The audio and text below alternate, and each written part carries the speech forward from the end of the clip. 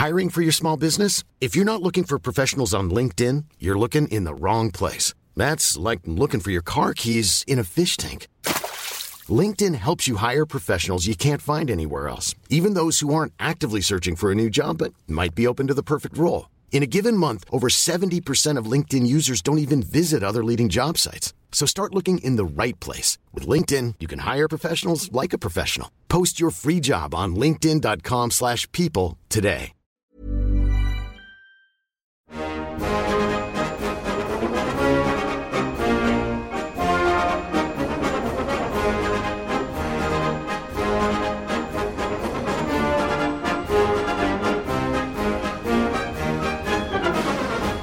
Hey everyone, welcome back to the Rugby League Digest. Michael Adams here, coming to you with another Rugby League Digest Rewind. The 18th chapter in the Super League War will be out next week. By the time most of you are listening to this, we will have recorded it. In the meantime, we've strung together a few of our early history corners, which have nothing to do with Super League, but it was really fun for me to listen back to these. So I think if you haven't heard these before, there'll be a lot of interesting content matter for you. The first one we're putting out it goes for about 6 minutes. It is a story on the evolution of the kicking tee in rugby league. I particularly wanted to play this just because of how incomplete and how ultimately inconsequential it was. When we started this show in 2017, Andrew and I didn't really know what format it would ultimately be, other than we definitely didn't want to just recap 8 games and preview 8 more. We didn't envision it at the time ending up the way it has become, but this, and listening to this early history corner, it makes me think back longingly in a time when I could just gather a few random facts and tell them and be done with it. Not have to spend the next year of my life investigating every single aspect of this matter. So to me, it takes me back to a much simpler time in my life. Above all, it's very rugby league. So that will be coming out first. Then we are going to play a history corner we did on Warren Ryan's time coaching the Newcastle Knights. This is the best thing about Warren Ryan. So I've already done one on his Newcastle years. We talked a lot about him in our Bullfrog chapters, but we've just barely scratched the surface of Warren Ryan. Like, you could make an argument that the next series we do after Super League should be Warren Ryan from start to finish, because he is absolutely one of the most interesting, most captivating characters in rugby league history. I'm obsessed with the Wok. And finally, the history corner we did on the origins of the Immortals. And this is another one that is a personal favourite of mine. It's a subject that in the course of doing our weekly show, Andrew and I talked about all the time. So it was really important to give it this grounding. And again, just a very rugby league story. Just before we do throw to these history corners, I just want to issue a content warning, and this can be applied to any time we may use some of this old stuff. Andrew and I were a lot more liberal in the language we used in the early days of the podcast. That's something we cleaned up somewhere along the way. So, just be warned if you are listening with kids in the car or you have particularly sensitive ears. There are quite a few swears in the course of those 3 history corners. So with that, we'll throw straight to it. I'll catch up with you at the end, and I hope you enjoy it.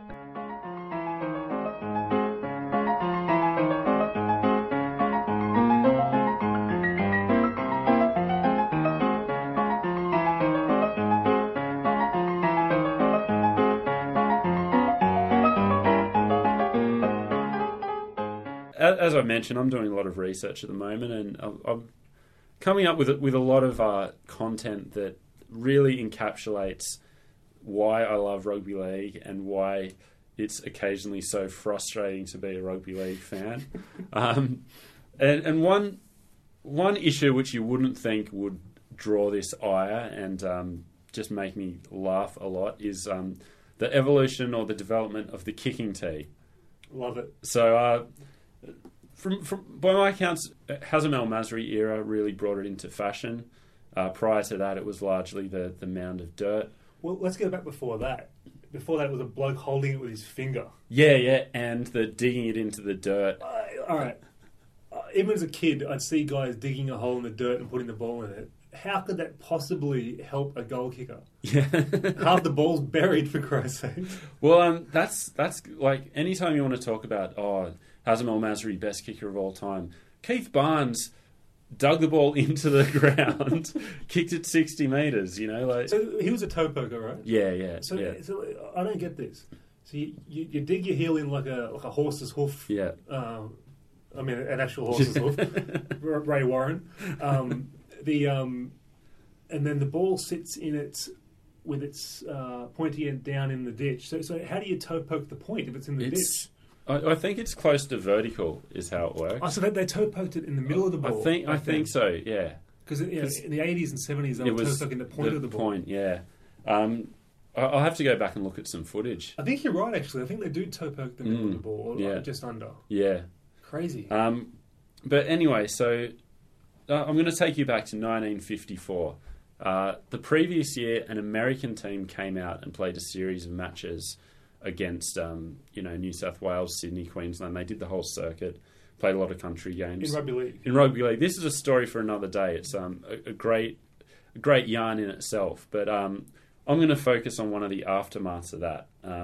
This is from the Rugby League News of the 18th of September 1954.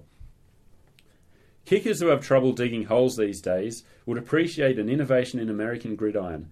There, a rubber tee is used for kickoffs, and the ball placed on the tee without waste of time. Of course, so much time is lost otherwise that a little more would not matter, but apparently this idea suits the kickers. So they've seen these tees and they're like, this is interesting. They don't miss a chance to lay the boot into NFL while they're doing it. But one funny thing about this American tour, which I'll talk about it in another episode, but the New South Wales Rugby League, the controlling body at the time, were so pumped at the idea that they could capture America, and so clueless. They were like, their quotes were like, "It has a chance to really take off in America, given it's so much more exciting and such a better game than NFL." Nothing's ever changed, is it? But so I'll take you to May the next year, and there's obviously been a lot of talk in the boardroom about these kicking tees and whether over a couple of schooners, you're in? Yeah. A decision on whether a rubber tee to assist goal kickers is to be made by the league tomorrow night. One of the major problems for the league committee will be what to do with the tee after kicks and who is responsible for looking after it. The point is whether time saved in digging a hole can offset the trouble the retrieving of the gadget after kicks will be. The committee meeting must have been favourable because the following month they've said rubber tees for goal kicking will be on trial at the Domain next Wednesday, when New South Wales members of the Board of Control will see them used in a public service match. Cam Davis, who is to referee the game, has not yet worked out who is to be custodian of the gadgets. Says the job looks like being one of the ball boys. Can you imagine how funny it would be to read the minutes of these meetings?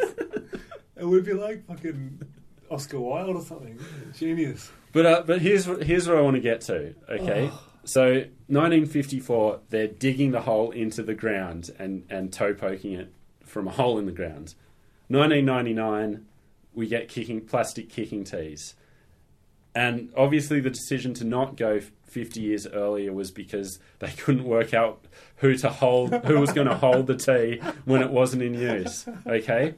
But at some point in the in the 4 decades between these two events, they've decided that a better solution was to get a big bucket of sand, put it on the sideline, have it filled up with smaller buckets of sand by ball boys, and take that out every time a goal is kicked. There's nothing more rugby league than this. I mean, I do miss the sand. Yeah, absolutely. One of my passions as a kid, my nan used to live across the road from a primary school, Birraband Primary School in Toronto. And I used to go there and dig the shit out of their ground and build mounds out of the dirt and kick goals all day. Yeah. And then the word got round to my school, which is a different part of the town. The principal's after the kid that's been digging all the holes because we played them in soccer. And I said, "Oh, really? Hope we catch the bastard." You know. But anyway, so I used to love kicking off sand. I thought it was great. Just to have a water bottle there to wet it and everything. Yeah. But that's so funny to have them carrying buckets of sand instead of a fucking bit of plastic. I don't know. It's it's bizarre to me. That's the funniest story ever. But can you imagine how funny the discussions on everything in these meetings would have been? Even to this day. Yeah. Like, it would be like, imagine the Parramatta minutes. Yeah. All right. We had a 5th coup in 5 years. We're expected to turn this around. Can we keep doing the same thing we've always done? Yep. Here.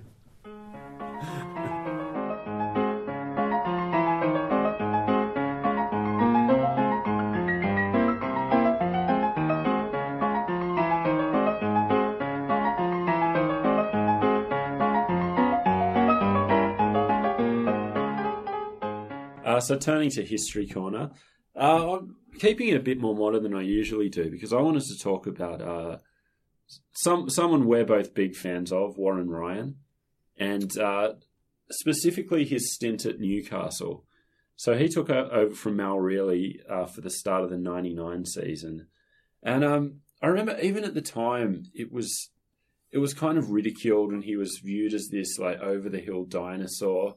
I was over the moon when I heard he was coming. Really? The Mal Reilly love affair was a bad start for him to begin with. But Newcastle people love Mal Reilly. He can walk in there now and they carry him on their shoulders to an outrageous extent. Yeah. Because after the grand final, they didn't do so well. So what comes in, age 57, and the way the media talked about him, it was like they were bringing Vic Hay to coach him. Like this hilarious scribe at the Newcastle Herald said, his new nickname is the Wedding Singer. The blockbuster movie of the same name is set in the 80s. Blockbuster. Which journal was that? It didn't have a byline. It was just Newcastle Herald stuff. Warren Ryan didn't do himself any favours. Early in the 2000 pre-season, Darren Albert had for the second year in a row, had an accident falling off his motorbike. And the article that I read went, Newcastle Knights coach Warren Ryan has christened his increasingly accident-prone winger Biggles. Biggles, of course, referring to the series of books first published in 1932. Let's not forget that he got sacked from ABC for quoting a scene from Gone with the Wind. a real classicist. But before we move on to the Warren Ryan at Newcastle era itself, one thing that struck me was how, in some ways, it's a very different scenario to how it is now. So Warren Ryan was 57 and was viewed as a dinosaur. Wayne Bennett's 67. Bellamy's 57. Neil Henry and Hasler are both 56. How is Bellamy 57? He looks great. Yeah. He looks younger than Martin and Navratilova, which he looks exactly like. But so that's changed because, with the exception of Bennett, no one really views those guys as really old school or of the past. But I think the bigger thing, the thing that hasn't changed is, so Warren Ryan last coached in 94. That was his last year at West. So 5 years out of the game. I think that had more of a thing than the actual age. Like, the game just passes you by so quickly. Absolutely. Like, if someone tried to highlight Tim Sheens or Brian Smith now, just that few years out of the game. Absolutely. Phil Economides. Poor Blake.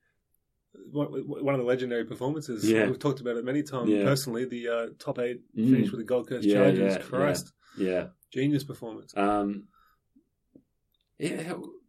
What did he do after that? Did he go to England? I don't know. I'd like to look into that. If anyone knows Phil, hit us up on the Facebook or Twitter. Yeah. I'd like to hear that.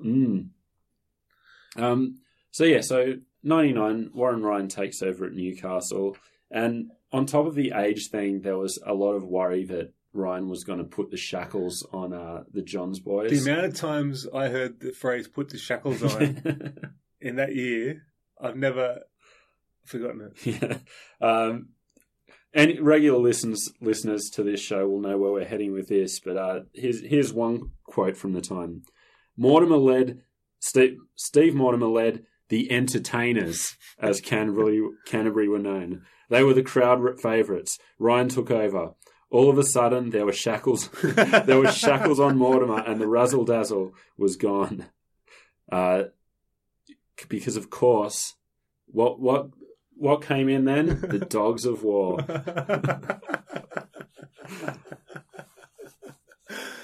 I was just over the moon when he came. I'm an unabashed Warren Ryan admirer. I love him non-ironically and ironically because of his belligerent behaviour. But the guy is an innovator. You cannot tell a story of rugby league without him. No. He's a Hall of Fame worthy coach. Absolutely. Just an agitator too. Absolute prick of a bloke. We'll get into all the players and coaches and media personalities he's fallen out with over the years. But you mentioned an innovator, and I think that's a really important thing to remember because even in the Dogs of War era, it's not like he loved that style. He was exploiting the rules as they were at the time. Here's a quote where he's talking, where he's rubbishing the idea that he was going to put the shackles on the Johns boys and try to get Peter Tunks back in the fold. He said, "If you trace the history of that rubbish, it's wrong. Harry Barth was trying to tell everyone in the 70s that there wasn't enough room in which to play the game, but no one listened. By the middle of the 80s, it was clear to everyone that evolution had taken us down a dead end. The defence was simply too good for the attack. They brought in the 10-metre rule and penalised the hell out of anyone who was holding down." So Warren Ryan was one of the key reasons for those changes being made. But if that's the rules and you want to win premierships... Absolutely. I mean, and the players you got at your disposal as well. He had Cement Gillespie and bloody, Yeah. One thing he didn't do was put the shackles on. Like the Knights, were one of the best teams to watch in that era. I mean, you couldn't turn Matthew Johns into a defensive 5'8". It's impossible. But he took the job at a really bad time for the Knights. So you had all the drugs dramas with O'Davis, Wayne Richards, McDougall. And let me just bring that up. I brought it up with my mate on Sunday, watching the footy show with him. It's Mad Dog's just got a complete pass from being a drug cheat. Well, having read a few articles about it in the last couple of days, I think the medical excuse was genuine. I love Mad Dog, don't get me wrong, but the whole family's been embroiled in drug. That doesn't mean the brother's guilty for the brother's sins, but it just doesn't look good. Yeah. And no one mentions it. Yeah. Now, Davis hasn't really got away with it.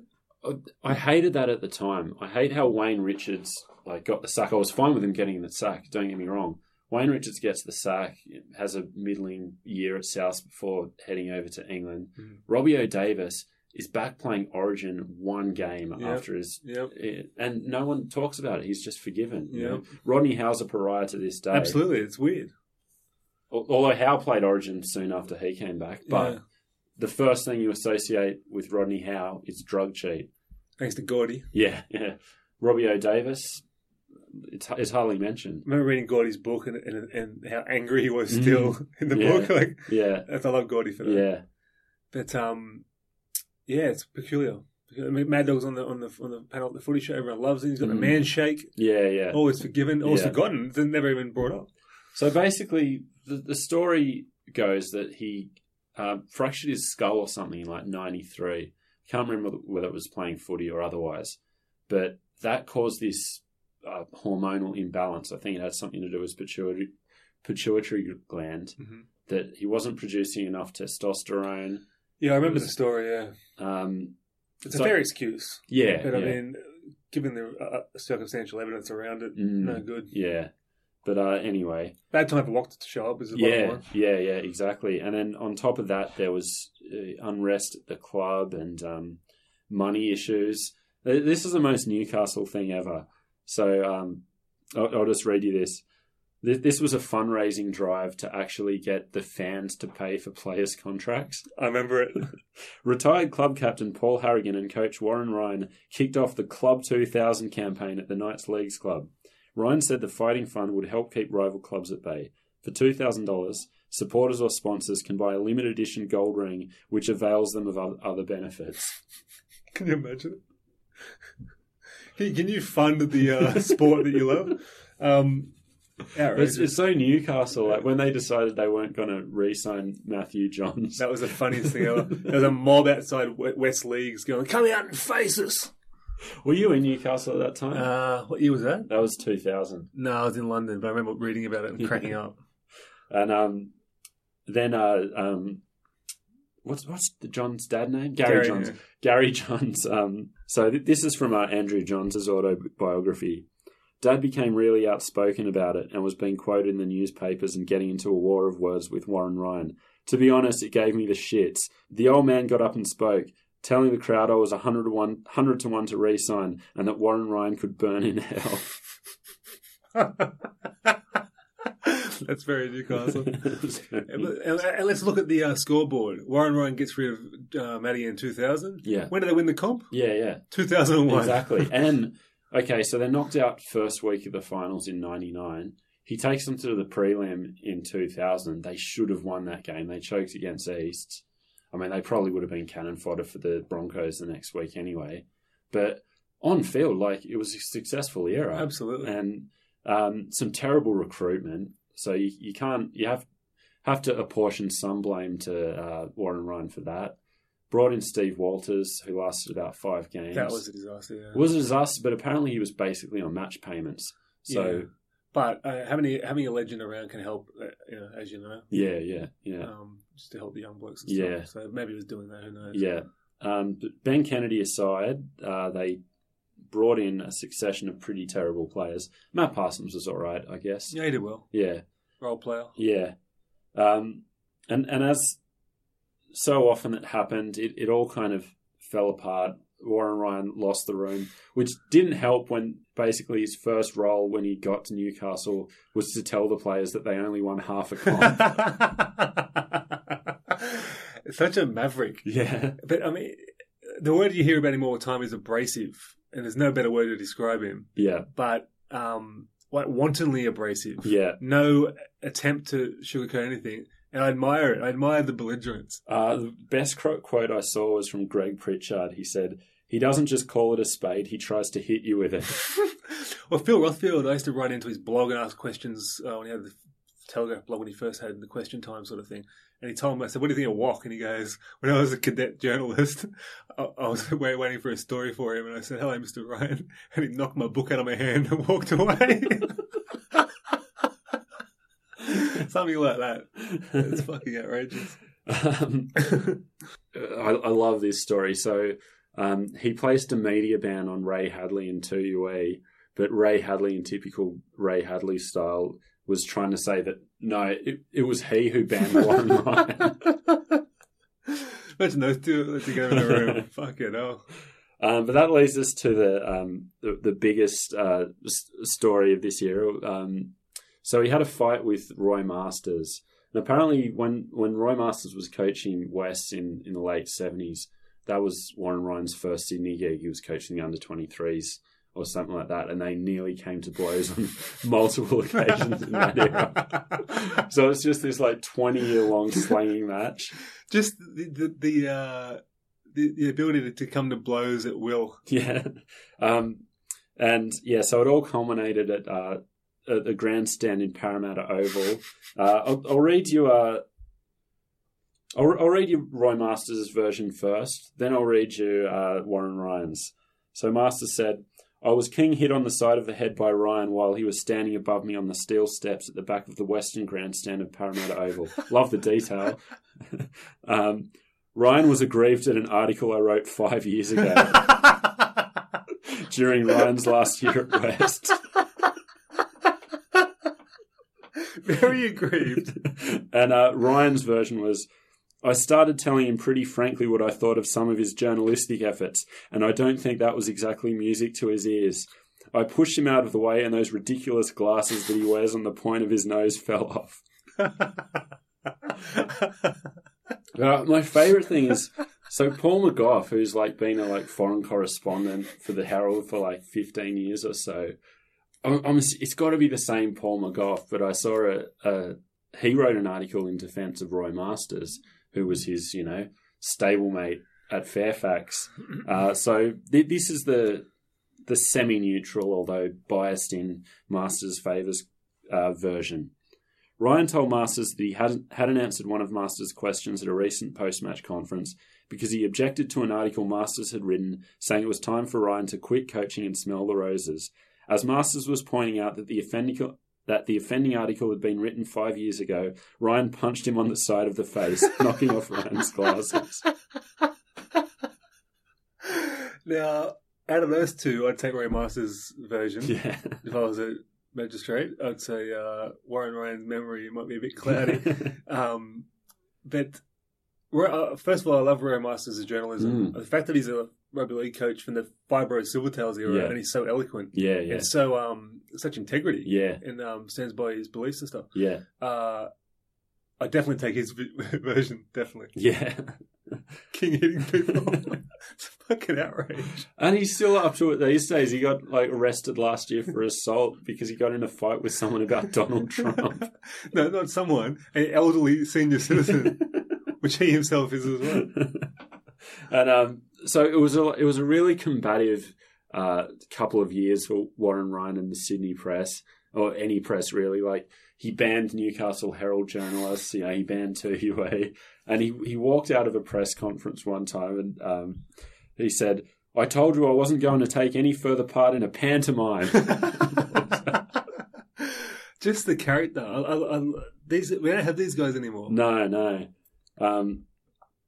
And I loved him as a commentator too. Me too. He was blunt, and he was so blunt. He didn't sit on the fence. I remember one time, I can't remember which club Willie Mason was at this point, but whoever he was playing for was on an attacking raid, and Willie Mason's fucked up, as is his wont. And Warren Ryan said something to the effect of, "They had all the space, and big dumb Willie dropped it." I think he might have a few racial issues dealing with internally as well. Well, yeah, I mean, that's what undid him. I did like his sticking to his guns to the end, his refusal to apologise for that. He goes, well, it would be insincere, so I'd rather just retire. Yeah, I mean... just total personal code. Yeah, whatever you want to say about, the incident himself, there's something you got to respect about just saying, no, it'll be a hollow apology, so I'm not going to do it. See you later. It's very Mossop Way-esque. Isn't it? That's what it reminds me of. Yeah. A lot. Yeah. It's my way or the highway guy. But so one article I read gave a list of some of his falling outs over the years. So Tommy Raudonikis at Wests, Steve Mortimer, Jason Taylor, Roy Masters, Peter Frelengos, Paul Langmack, Wayne Pearce, Matthew Johns, Tony Butterfield.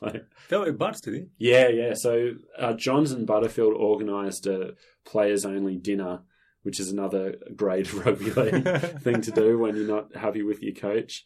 And they were demanding he treated them better.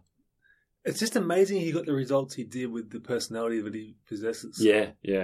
The abrasiveness must have worked in some ways, but it's not going to last long. Yeah, I mean, he took Newtown to the grand final in 81. Amazing. With Tommy Raudonikis and Phil Gould, a couple of good players, but basically, But let's not forget that Gould was the coach he was because of Warren. Yeah.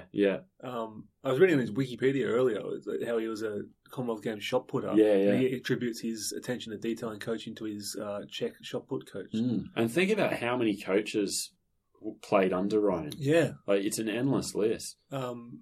Almost like the coaches that come out of Canberra. It's just a production line. Yeah. He must have been great. Yeah. So I don't know. It's just I don't know. It's a really nice era to look back on that couple of years. We're a bit young to really feel the force of his Dogs of Warrior and stuff like that. But I remember him with West, but the results speak for himself. Every club he took them from middle of the road or better to challenging for the grand final. Yeah. And you talk about him falling out with players, but how many players left Canterbury to go to West? But how many? West hadn't had any success since God Christ knows when, and then they were a formidable side. Under him. Incredible. So we love Warren Ryan. If that wasn't clear, I I'm sure there'll be plenty of Warren Ryan talk as the show goes on. And the nickname as well. Yeah. I want to know the origin of the nickname. Yeah. But I feel kind of like, Christopher Columbus trying to discover China and ending up in the Bahamas. So I'm like researching Warren Ryan, the Newcastle era, and I've stumbled upon something pretty momentous. And I'm just going to read it out to you. As if he didn't have enough to worry about right now, Matthew Johns broke his hand during Newcastle's win over North Queensland yesterday. But the hand's owner, who looked like Matthew Johns, played like Matthew Johns, and wore the Knights' number 6 jersey, would answer only to the name Reg Reagan. I said to the boys that I've invented myself an alter ego, Johns/Reagan said. When I don't feel like coming to training, I just lay in bed and send him along. He's a late 1970s Australian, loves going to the beach, hates sunscreen, smokes only Winfield Red, drinks full-strength beer. This was in 2000. I just wanted to throw that out there. And what a comedy genius it become.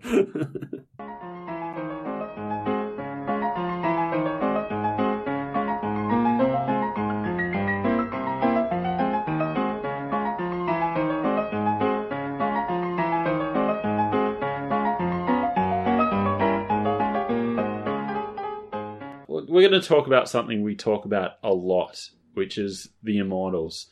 And for all we talk about it, I think it's a very problematic award. I kind of wish we didn't have to talk about it. But what you can't deny is what a success it's been. And in many ways, it was a very unlikely success. So I want us to just unpack the origins of the Immortals and, have a look at how we got to where we are today. This will be good for me. I mean, you've given me the odd overview of this, but to hear it in detail for me will be awesome. Yeah. Because in my view, it's not only a great award, it's the Immortals of awards. Yeah.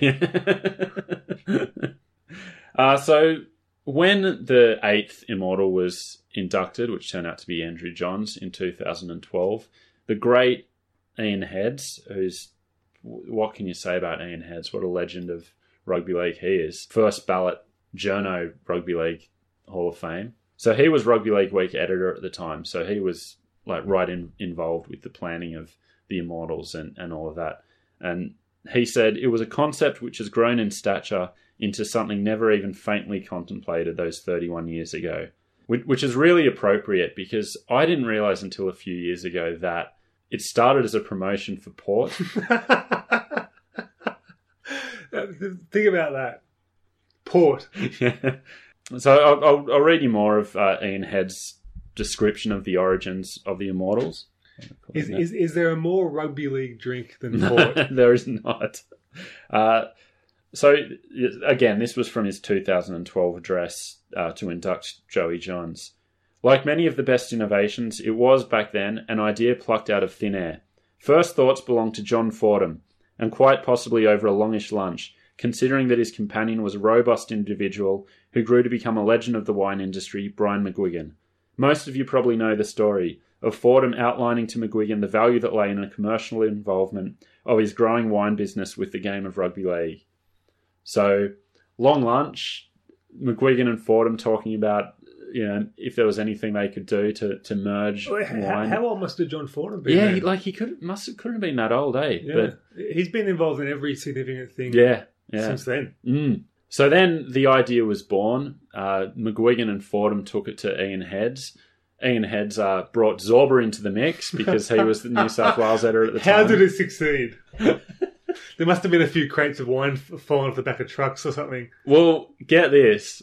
This is a contested assertion because John Fordham thinks it played out differently. But Ian Heads said that Zorba was actually the one that came up with the term Immortals. Really? Yeah. I'm flabbergasted that Zorba is involved in something successful. Yeah. So, I mean, but the funny thing is that the word immortal has a much longer association with rugby league.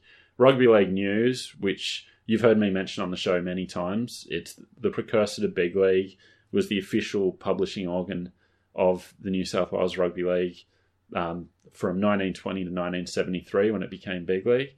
In the early 50s, they had a column called Immortal where every week they'd shine a light on a former player. So I like that touch. I don't know if that was a conscious thing at the time, but so the word immortal has a long association. It must have been. It must have been in the psyche of the conspirators. Yeah. Ian Heads was good enough to grant me an interview last year, and I actually asked him what came first, the Port promotion or the idea for the Immortals. and he couldn't give me like a clear answer. I think the truth is lost in that long lunch at Double Bay or wherever it might have been. But yeah, so in the past week I've gone back and read through those Rugby League Week issues in the lead up to the announcement of the award to try to get a sense of was it a real award with an alcohol promotion, or was it an alcohol promotion with an award attached to it? Either way. And so it's murky. It's murky. I can't say one way or the other. Be like saying the fucking Oscars started off as a promotion for Kahlua or something. So to be fair, Rugby League Week did talk about it as a real honour, and this is going to crown the best players since the Second World War. But so it was a subsidiary of McGuigan's called Elliott's Wines. The mention of Elliott's Wines was never far away from the surface when they were talking about the Immortals. So I'll just read this from 6 weeks before the Immortals were crowned. 4 weeks, sorry. At a meeting in Sydney 2 weeks ago, a distinguished panel of judges made their choice of the 4 greatest players of the post-war era. Those 4 players will be honoured in a magnificent promotion by leading Hunter Valley winemakers Elliott's. A superb box set of 4 bottles of Elliott's 1977 vintage port, paying homage to the 4 greats, will be released on July the 2nd. The wines will carry biographies and pictures of the 4 players, accompanied by scrolls telling their stories. We at Rugby League Week regard this as an event of great prestige for the game of rugby league. The Port Series, the Immortals, will quickly become a collector's item. Unbelievable. And enthusiasm for the award was built with the addition of a reader prize, where if you wrote in and guessed the same Immortals that the panel of experts did, prizes include a trip to London, and then minor prizes of a weekend at the Hunter Valley and lunch at Brian McGuigan's estate. I can't believe it. I really hope that Chook and Clive Churchill got a whole bunch of port out of this. Oh, they received editions 1 through 4 of the commemorative port. The judging panel, who I will name shortly because they play a big part in my story, they received 5 through 7. There were 3 judges. I reckon Chooks was gone first night. And apparently the issue where the Immortals were announced sold 80,000 copies.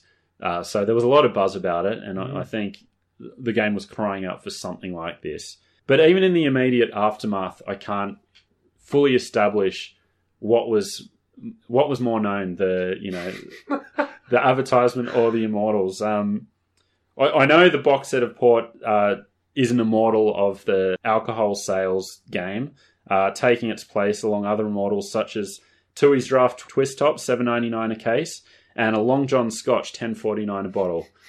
So esteemed company there in the alcohol advertisements of 1981.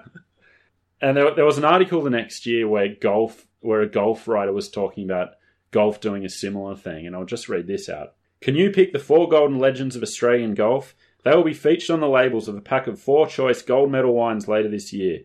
This is a follow-up to the highly successful promotion in which Rugby League's Clive Churchill, Reg Gasnier, Johnny Raper and Bob Fulton were voted the Immortals on a wine pack. Okay, so at the moment, it's looking more like the alcohol's winning out. But then, on July 2027, so not even a full month after the announcement, we saw there could be one earlier, but in my research, the first reference to, the way the Immortals is used now, it's like an OAM, it's better. Yeah. Hiring for your small business? If you're not looking for professionals on LinkedIn, you're looking in the wrong place. That's like looking for your car keys in a fish tank. LinkedIn helps you hire professionals you can't find anywhere else, even those who aren't actively searching for a new job but might be open to the perfect role. In a given month, over 70% of LinkedIn users don't even visit other leading job sites. So start looking in the right place. With LinkedIn, you can hire professionals like a professional. Post your free job on linkedin.com/people today. Like, you can't say Johnny Raper without Rugby League immortal Johnny Raper. Yeah. And on July 27, the Canberra Times ran this article. Rugby League immortal Johnny Raper will be the guest of honour at a pie and footy night organised by second division club Valley Statesman. Okay, so, all right. It's not, lunch at Kirribilli House. I except we're working in the field of rugby league, but from not even a month after the award was crowned, you're already having it added as a prefix to their names. I'd like to know at what point it become so fixed in the lexicon that like you'll hear someone like someone was getting into Rothville one day saying, "Oh, why are you wrapping up this guy so much?" And he goes, "Oh, I'm sorry." So he played as Hayne. He goes, "It was that big run he had," and he goes, "Oh, I'm sorry." So next time someone plays like an immortal for fucking 6 straight weeks, I'm just going to ignore it, am I? And then like Mark Guy would say something like, "This guy's attitude, he's playing like he's an immortal." So it's used in that way. As a benchmark. Yeah. I'd like to know what year that kicked in. Yeah, that's a good one too. So regardless of what you want to say, it worked. Whether it was just a fortunate accident, you can't deny the impact it's had and how good it's been for the game ultimately. The other aspect of it I wanted to talk about was the actual voting process. Yeah, it's very interesting. So the judges for the award were Frank Hyde, Tom Goodman, and Harry Barth. Who's Tom Goodman? So Tom Goodman was a journalist for the Herald, and he'd been writing about rugby league since the 20s. Wow. So you had Frank Hyde come of age and play in the 30s, Harry Barth in the 40s. So you had, and obviously, Frank Hyde's record speaks for itself. Harry Barth as a player, as a coach, and just a real thinker of rugby league. Yeah, perfect guy for it. Yeah, so 3 guys held in the highest of regard. Let's just have a bit of musing on this. The importance of journalists to rugby league, just the impact they've had on the game through every era. Incredible. Yeah. Like that, the Ian Hebbs generation, him and Alan Clarkson, Jeff Prenner, all these guys, sadly departed Mike Gibson and, Well, but do you remember when Peter Frelingos died? Yeah, it was like the fucking Purpose died. Did you know Peter Frelingos is responsible for Parramatta being called the Eels? No? Yeah. How'd that work out? So I think Parramatta, the Aboriginal word, has something to do with eels. Right. I could be wrong about that. I can't quite remember. But anyway, Peter Frelingos is the one that first started referring to them as that. Wow. Because they were one of those teams that didn't have a name when they started. Perfect. Yeah. Just while we're having a few asides, I was reading a few Tom Goodman articles in the lead up to this, and I found something that I think you'd like. This was a story on South Sydney legend Jack Rayner, who was a stalwart of that early 50s South dynasty. League administrators should be determined that Rayner's outstanding qualities should not be lost to the game, even when he's retired from the playing arena. So, as far back as at least 1954, we were worried about losing players to the game.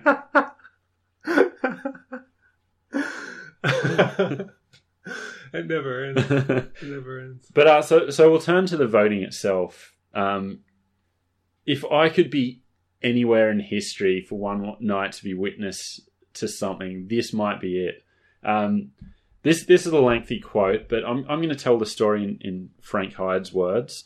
So bear with me, because I think it really needs to be read in full to actually get the sense of it. It was a long and exhausting process, one of the long nights of my life, in fact. The 3 of us were ensconced in a city hotel. The task began about 6 p.m. The method used was as follows. Individually, we wrote out our list of the players we rated the best 100 in rugby league since World War II. We then checked the lists, each against the other, eliminate any player who was not on the 3 lists. Then we reduced the list to 75 players, and from that point, just kept reducing. At 2 o'clock in the morning, we were still reducing, down to 12 by that point. By the same process, i.e. that not anybody on all 3 lists was automatically eliminated, We reduced the numbers to 8 and then to 5. At 5 we were deadlocked. Hopelessly, it seemed.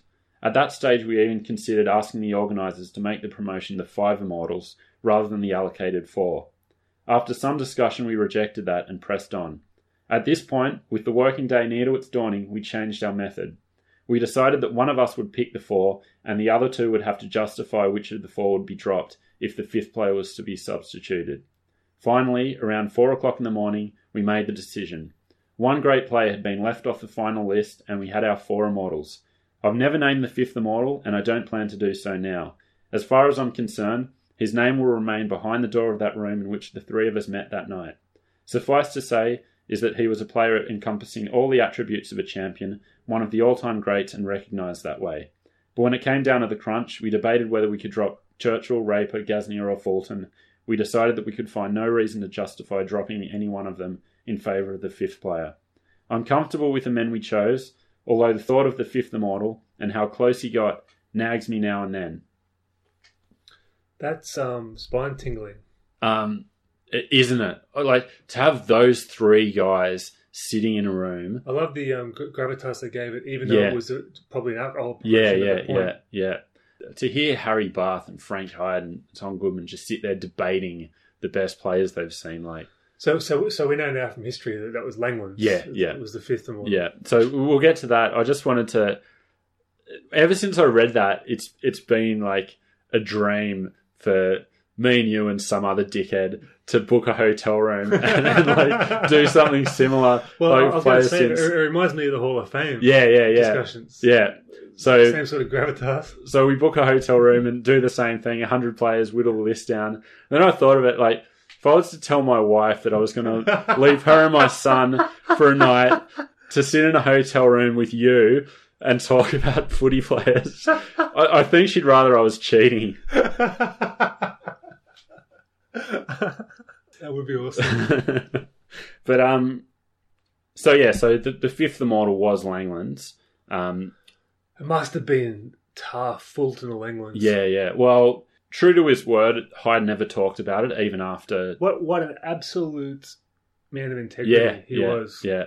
Do you know, after or in the midst of his broadcasting career, he used to lead supporters groups on kangaroo tours. Nothing makes me happier than ex-players and identities leading tours. But 20, 30 years after, he would have an annual reunion at, I think it was like Canterbury Leagues Club, a place like that, where people, like just average punters who had been on these tours, would gather with Frank Hyde every year and talk about, what a legend. Yeah. What a legend. Mm. I used to look at them in the 90s and go like, but I think fucking Zorba had one. Yeah. I used to go like, can you imagine going on this tour, like how much they'd be phoning it in and stuff like that. Getting on the piss and trying to fight you. But it's like, I mean, Frank Hyde, that was just, what a gentleman. Yeah. But yeah, so he never revealed that it was Langland's, but Harry Barth wasn't so opposed to making that known, and he actually said it to the man himself. Well, he was St. George, so he probably felt he owed it to him. Well, yes and no. He and Langland's didn't have a great relationship, from what I can gather. You think he did it to spite him? I'll read out the story as Langland's tells it. We went to a carbine luncheon when I was living up at Southport. On the way home, the lunch had been held in Brisbane. Harry Barth came and sat next to me and said, "You've got the shits because you weren't picked in the Immortals." I replied that I wasn't angry and said, it's got nothing to do with me, whoever they went for. Harry then said, "It was me that didn't vote for you. I went against you." I said, "All right, fair enough." He said, "Well, the reason being is that I didn't think there should be 3 from the one club being in as Immortals." To this day, I'd rather not know who went against me, Langland said. And this was a kind of widely known thing. Couple of quotes. This was Brian Chickamore. "When the Immortals came out, I said, 'No Graham Langlands.' I was just totally amazed. Anyway, I've heard stories, as you do in football circles, that because there was already 2 St. George blokes and they wouldn't make a third. Also, I've heard that one of the selectors didn't particularly like Graham," which I think is probably Harry Barth. I think Harry Barth was coaching Australia in the late 60s, early 70s. And when you've got like blokes like Langland, Smith, Artie Beetson, etc. in that team. I think if you're an old school disciplinarian like Harry Bath, you're gonna. And even that's rugby league to have a personal vendetta impacting your decision. What about the quote? You've got the shit. Not a question. Have you got the shit? A statement. So of course, Graham Langlands did get in with Wally Lewis in '99. Well, it was way too long. Why did they wait so long? It's funny. I mean, I don't know, but the funny thing was, it was only supposed to be Wally Lewis. The original brief was the best player since the first Immortals were picked. Oh, thank God they put him in. Credit to Ken Arthurson. This is Ken Arthurson's book telling the story, so I don't know if this is the whole story. Let me guess, it's Pro Arco? Yeah. So even Ken Arthurson, a bloke who would campaign for Scott Fulton if he had half a chance, he said how pleased he was to see Langlands get the nod. Even if he did it with a very Arco-like self-service. He said, "I'm delighted to say that I was a part of Langlands being named an Immortal because I became a selector for the Immortals. I, along with some of the other selectors, said, well, look, we always felt there was an injustice as far as Graham Langlands is concerned, and we think we should bend the rules and include another player. And that's how Graham Langlands became an Immortal." It's perfect exactly how it is now. Yeah. That they've righted that wrong. Yeah. I think it's one of the few fucking good decisions in rugby league. Yeah, absolutely. Just something really heartwarming, especially in the wake of Gasnier's death and, Langlands and Raper's diminished states. Langlands never really, if he was aggrieved, he never came out publicly and talked about it. And that's very un-rugby league. Yeah, yeah. I mean, if you're running a bar in the Philippines, it's not going to be fucking... You've got time to be aggrieved, isn't it? But so probably about a decade or 15 years ago, he and the other St. George Immortals formed a little group called the Saints Immortals. And he said this, "It's a pity it's taken me 20 years to get into it with these other two blokes, Gasnier and Raper. What we're doing at the moment is good. We're touring the country areas and we're trying to promote the game in these areas. It's just great to be in the same room as Reg Gasnier and Johnny Raper." Beautiful. Yeah. As a Dragons fan, that, gives me tingles. Well, I mean, we haven't seen that much of him. That clip you put on our Facebook page recently, just incredible. Yeah. And every person that you respect in the game will just say he's one of the top 7 players of all time. Yeah, yeah. Well, Kevin Humphreys actually said that he thought Langlands was the best out of all of them. Well, that goes to show how good Gasnier must have been. Yeah. He hasn't got the numbers, no. the short career with the injuries and whatever. He must have been fucking something else. And this is the one of the last things I want to touch on, because Frank Hyde in his autobiography was at the end tasked with picking his 4 Immortals from 82 to 95 when the book was published. He picked Wally Lewis, Peter Sterling, Brett Kenny, and Gene Miles.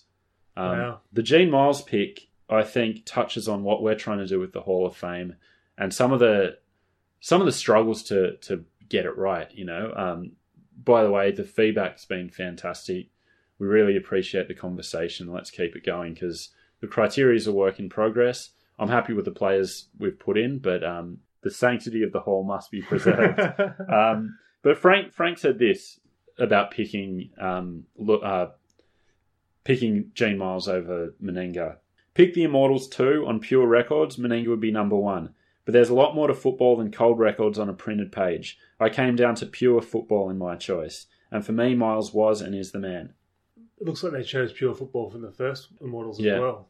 And that's why it's so hard to just go by stats. See, that's why if Inglis comes back and maybe wins another comp, he's an Immortal. I think talent-wise, he is absolutely the best player I've seen. He's probably not in the top 5 or top 10 of best careers I've seen. But some of the things he does, ball in hand, at full stride. It's all going to depend on how he comes back. Yeah. If he comes back and becomes an elder statesman and just carves up Thurston-esque, he'll be an Immortal.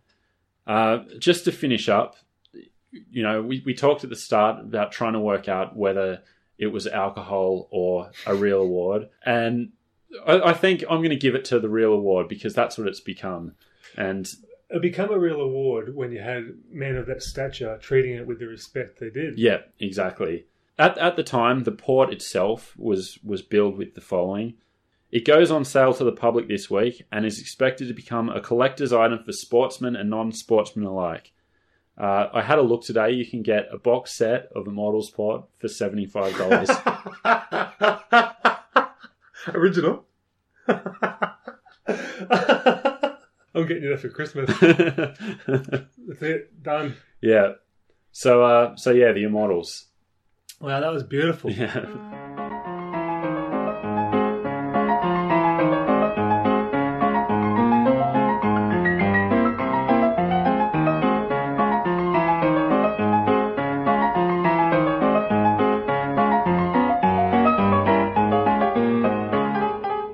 So that is this week's show. As I said, the 18th chapter in the Super League War will be out next week. We're putting together another mailbag episode, so would love to get your questions on anything we've covered in the Super League War to date, anything you might want to know about us or putting the show together, coronavirus, whatever it is. Please send your questions in either by Facebook, Twitter, Instagram, or send in an email to the rugbyleaguedigest@gmail.com. Of course, if you haven't joined already and you use Facebook, please jump on and join our official discussion forum, supplement the Rugby League Digest Super League War discussion forum, I believe is the full name. Please get on there and get into the conversation. So thanks for listening. Thanks for your patience as always, as we're heading to the home stretch for the first season of this Super League War. So in weeks ahead, you'll hear more about what we've got coming up. But we've got some really great stuff coming in the weeks ahead. So we will speak to you next week. See you later.